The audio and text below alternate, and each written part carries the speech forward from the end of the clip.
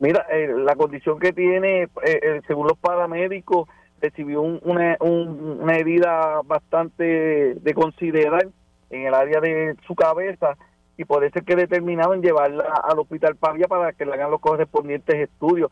Puede ser que no sea de gravedad, pero ante el panorama, tratándose de una menor de 9 años, pues preferimos investigarlo como grave, obviamente rogándole a Dios que mejore la condición de ella.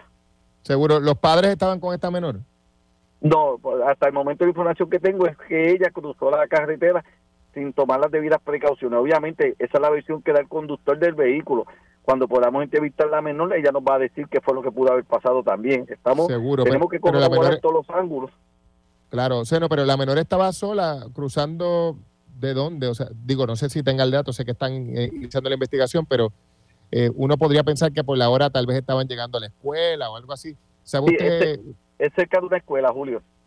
Cerca de una escuela. Y Sí. la niña ya la habían dejado allí sus padres.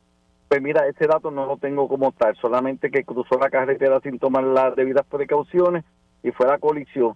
Pero tan pronto en el transcurso de la investigación, pues sí me van a dar toda esa información, si fue que la dejaron los padres y ya cruzó sin mirar, si fue que ya iba bien, el conductor iba distraído, todo eso en el transcurso de la investigación va a salir a relucir.